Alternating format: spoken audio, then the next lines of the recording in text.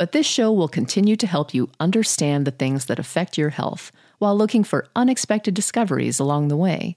It will also explore thought-provoking ideas and questions, like this one. Mom deserves the best, and there's no better place to shop for Mother's Day than Whole Foods Market. They're your destination for unbeatable savings, from premium gifts to show-stopping flowers and irresistible desserts. Start by saving 33% with Prime on all body care and candles. Then get a 15-stem bunch of tulips for just $9.99 each with Prime. Round out Mom's menu with festive rosé, irresistible berry chantilly cake, and more special treats. Come celebrate Mother's Day at Whole Foods Market. Hey, it's Ryan Reynolds, and I'm here with Keith, co-star of my upcoming film, If, only in theaters May 17th. Do you want to tell people the big news?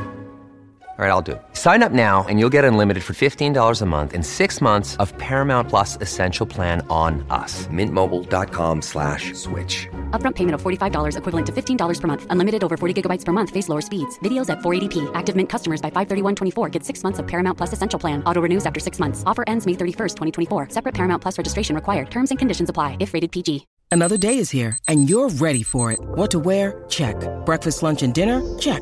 Planning for what's next and how to save for it? That's where Bank of America can help. For your financial to-dos, Bank of America has experts ready to help get you closer to your goals.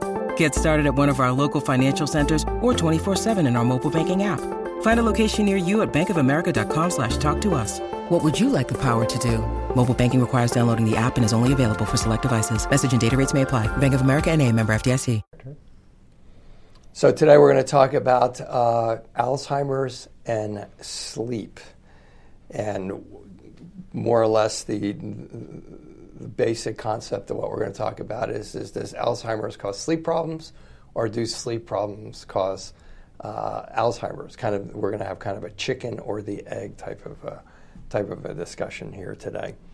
And I was just saying that Dr. Gates, depending on, someone asked this yesterday, asked me, do we treat a lot of Alzheimer's? And according to that one classification system that has like 7 stages, so probably 90% of our patients would be classified as having some stage of Alzheimer's.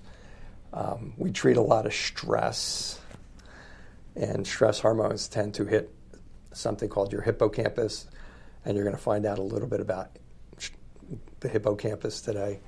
And stress hits that hippocampus, and the hippocampus causes sleep problems, and so there are these cycles that hit the hippocampus of different things, and the hippocampus is where your short-term memory is, and it's where I think it's pretty agreed upon that Alzheimer's begins. So we see a lot of people with early, I forget walking in the rooms, I can't find my keys, I don't remember where I put them, I lost my train of thought, and I'm starting to get short-term memory loss, my working memory, something like that, which may not be called full-blown Alzheimer's at that point in time, but by that classification system, you're on the way.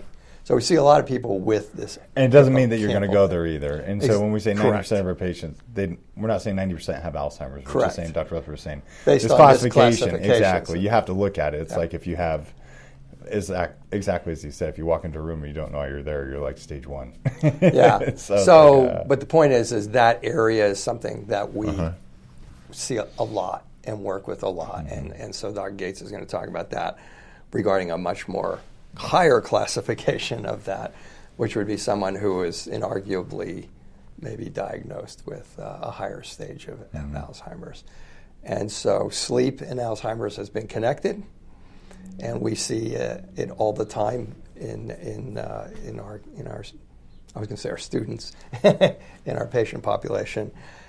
And I know I have my thoughts on it, which I was discussing with Kevin before you got up here, but I think I'm interested in hearing your thoughts on it, because Dr. Gates does all treatment here now, and he gets to observe and have to use these concepts to wade his way through some of these challenging cases. So sleep, Alzheimer's. And what was the article you read last week? Do you remember? On Alzheimer's? It was 2 weeks ago, so no, I don't remember, because I'm at stage 2. I've also had many, many concussions, and there are certain things that have not come all the way back. And although my short-term memory is much better than it used to be, because what we do is still as you well know. Yeah, absolutely. So I think it pertained to Alzheimer's and sleep and something of the nature, I thought, pertaining to rapid eye movement behavioral disorder, something of that nature, like the abnormalities of sleep. So last night I dug in and I was looking at the research on it. And for those of you out there, rapid eye movement behavioral disorder is a disorder where most of you have heard of REM sleep. And when we're in REM sleep, we're actually basically, they term it atonic, so like you're kind of like paralyzed. And that helps your brain, for whatever reason, to get more restful. It's a more restful state. But in certain conditions like Parkinson's disease, multisystem atrophy, which is a type of Parkinsonism, or Lewy body dementia, individuals will go into REM sleep and then they'll start doing seemingly odd behaviors. Like they'll get up and they'll walk around and they may yell. And there was some thought that this was associated with Alzheimer's disease, but that association is not very strong, and they're thinking that those Alzheimer's patients who have it probably have Lewy body dementia, so that's one component of it. Now, also on the topic of sleep, there has been research, and I think this more pertains to the article that Dr. Rutherford read, where they showed if you are sleep deprived, it increases your accumulation of beta amyloid plaques in the brain quite significantly. So that probably was the study that was being talked about in the mainstream media. Mm-hmm. And beta amyloid plaques... That was it. Was that it? Okay. Yeah. Beta amyloid plaques are the key protein aggregate, so to speak, that forms in the brain of Alzheimer's patients. And there can be genetic associations as to why that protein forms. Everything else that Dr. Rutherford was saying, from blood sugar. Definitely blood sugar is probably the biggest factor that we're seeing. Stress hormones clearly damage the hippocampus. I was just looking on this Alzheimer's forum last night, and they were talking about, the memory area is connected to depression and anxiety, which we've been talking about for years. Yeah. But the physiology is such that, like in depression and anxiety, the fear center gets too big, and it actually grows into the memory area, and that propagates the physiology of depression through cortisol. Alzheimer's is different than that, but again, we're still involving the same ham sandwich of the fear center and the memory center being involved. Yeah, I mean, to me, it feels like. So some of you out there will say they don't know what causes Alzheimer's because there's that out there, mm-hmm. kind of like half of all peripheral neuropathy is diabetes, which right. Which is an incorrect statement. Well, maybe not entirely incorrect, but there's like 85 different causes of peripheral neuropathy. To me, it looks like there's physiology that damages the hippocampus. They're starting to call diabetes type 3. They're starting to call Alzheimer's diabetes type 3. Stress clearly has an affinity for the hippocampus. Short-term memory loss, can't go to sleep, wake up, can't go back to sleep. So thyroid type Hashimoto's can cause sleep abnormalities, and I don't know if that inflammation has also maybe something to do with it. But I haven't seen that it has, but I'm not saying it won't in the future. But there are physiological abnormalities that affect this hippocampus where it is acknowledged that the Alzheimer's starts. It seems to me like that starts. Then you get to sleep.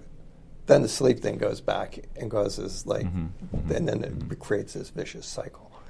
I don't know if that's it, but that's kind of the intuitive observation clinically that I see in the patients that are being treated here in their histories and taking their histories and over a period of time. That may or may not be, but they're definitely linked as far as that goes. I would guess it's not. This is not a study. This is me. This is me observing a lot of different histories that we've taken over a period of time. It just seems like it starts with the blood sugar, the stress. They damage it. Next thing you know, you start getting sleep problems, and somewhere along the line, maybe you throw a couple of other things in there that we're not aware of yet that distinctly affect Alzheimer's or the creation of the damage that causes the diagnosis of Alzheimer's. And now you got Alzheimer's, and now between that and sleep, maybe you have this perpetuating situation where the the amyloid plaques are connected and that type of a thing. So I would probably, if you're not sleeping well right now and you don't have Alzheimer's, I'd probably be more concerned about my blood sugar and my stress levels. And then later on worry about the sleep. But I could be wrong on that, but that feels kind of like... Yeah. And so many of these seemingly complicated diseases start with very, seemingly simple issues, like blood sugar, which relates to your diet, which relates to basically your habits. But a lot of you think you're eating healthy and you don't know that you're not eating healthy, because the game has changed in terms of food and what's going on in industrialized societies.